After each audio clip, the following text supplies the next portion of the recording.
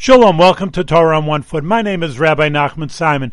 As we're approaching Hanukkah, which is just in a few days, we have to remember the message of Hanukkah, not just to light up the world, but it's a matter of lighting up our own lives also. One candle we start with, you have to be realistic. You start at the bottom, but then you go grower and grower and grower.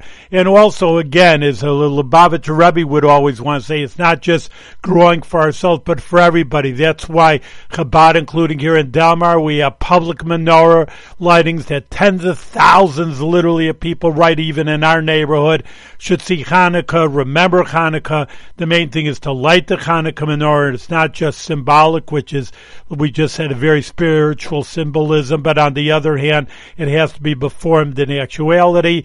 And the bottom line is that the more Hanukkah light should light up not only our lives, but the entire world. Have a good Shabbos and a happy Hanukkah.